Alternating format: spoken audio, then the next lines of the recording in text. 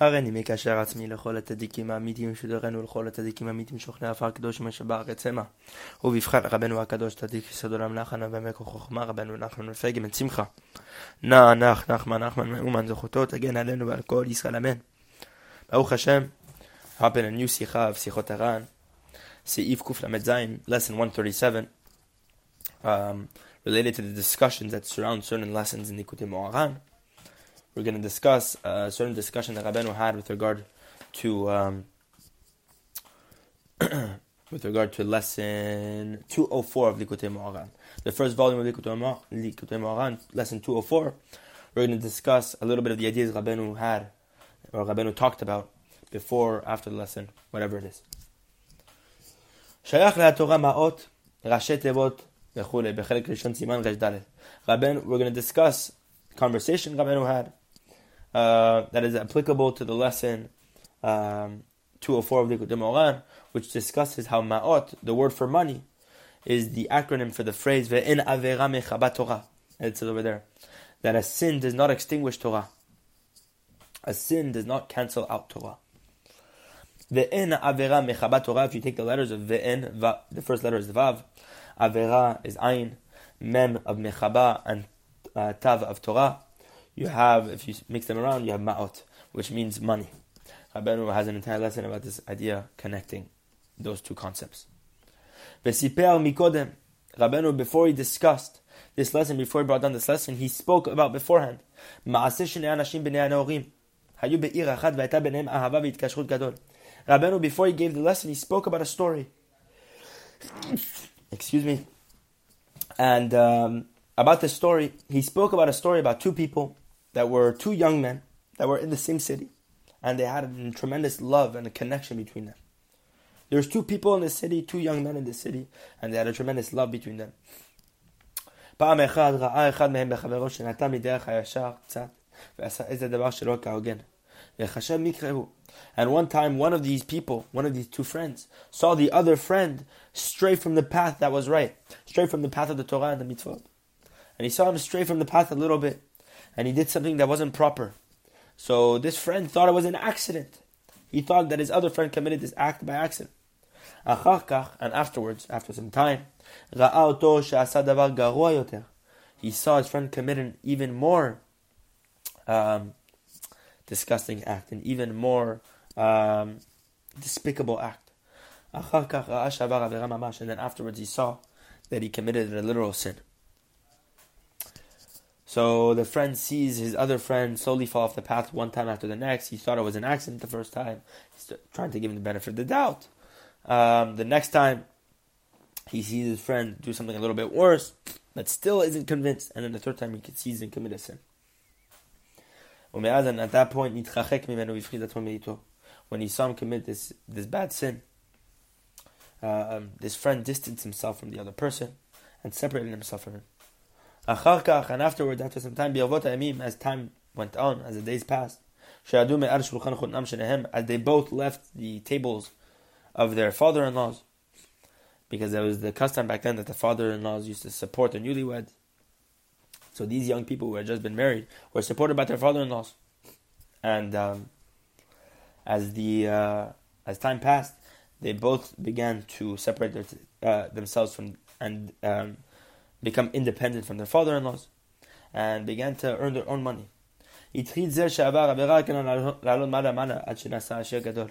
this person who had committed the sin initially, that caused his friend to separate from him, this person who had committed the sin began to rise up into great stature, and he became very wealthy.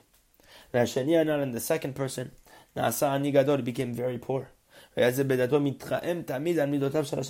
this person who became poor, this almost upright person, became outraged, and he complained constantly against Hashem. He complained about the traits of Hashem, about the character of Hashem. And he constantly questioned God's actions. Because he always thought to himself and in his heart, this man constantly thought to himself that I know that this person committed a tremendous sin, and yet why is he given such greatness? One time came, ראה במקום אחד שהיו עומדים כת אחת ומשמיעים קול ומקשקשים במאות הרבה. One time this man saw in a place that there was a group standing there, משמיעים קול מקשקשים במאות הרבה, that there was he was listening to the sound of a large sack of coins being carried around, that he was hearing this sack of coins being moved around among this group. And he drew close up to this group. So this group of people, and he heard a sack of coins being moved around. He drew close to the group, and they told him, Al tiga bezeh ma'ot. And they told him, do not touch this money. Because this money belongs to this other person. And which person was that? It was the person that he was once friends with. The person who he constantly questioned. Meaning his friend, his old friend that we discussed above. So this man, he's walking in a certain place and he sees a group of people passing around a certain bag of coins, and he sees the bag of coins, the noise it's making, one coin clashing with another coin. And he begins to draw close to the group and to try to understand what's happening. And as he approaches the group, randomly these people come and tell this man, this could be a dream even, but they tell this man, do not touch this money, it doesn't belong to you, it belongs to the other man. And he asked them,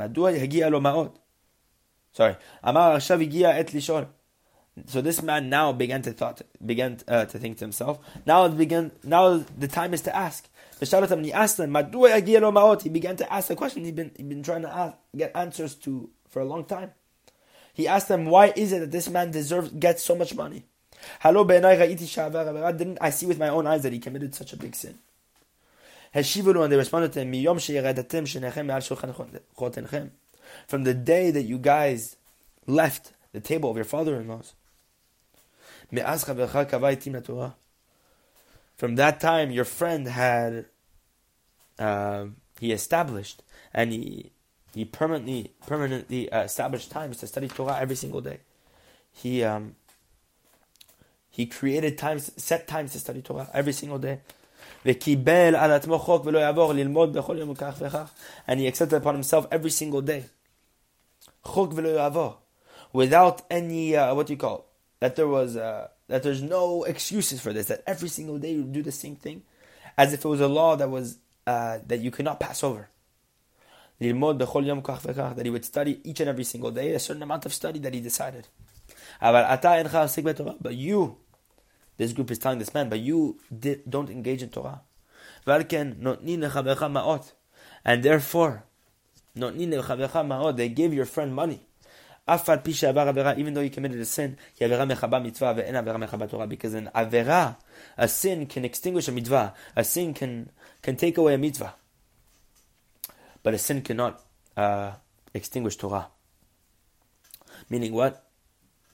That a sin will not get in the way of what the Torah study can do. So even if you committed a sin, your Torah studies deserving of bringing you money, then that sin cannot prevent you from that money from coming, because the sin cannot extinguish the Torah study. This is the power of Limud Torah. Rabeinu says Limud Torah is so high. It's even above Shmirat HaBrit, even above guarding the Brit, because we know Torah comes from Tiferet, and the Brit is from Yesod, and Tiferet is placed higher than Yesod when it comes to the Sfirot of Hashem, the attributes or the emanations of God. So we see here how powerful it is to study Torah. And we say that a sin cannot extinguish Torah. That this, that this phrase is the acronym. Sorry, this spells out. If you take the first letters of this phrase, it spells out the word money.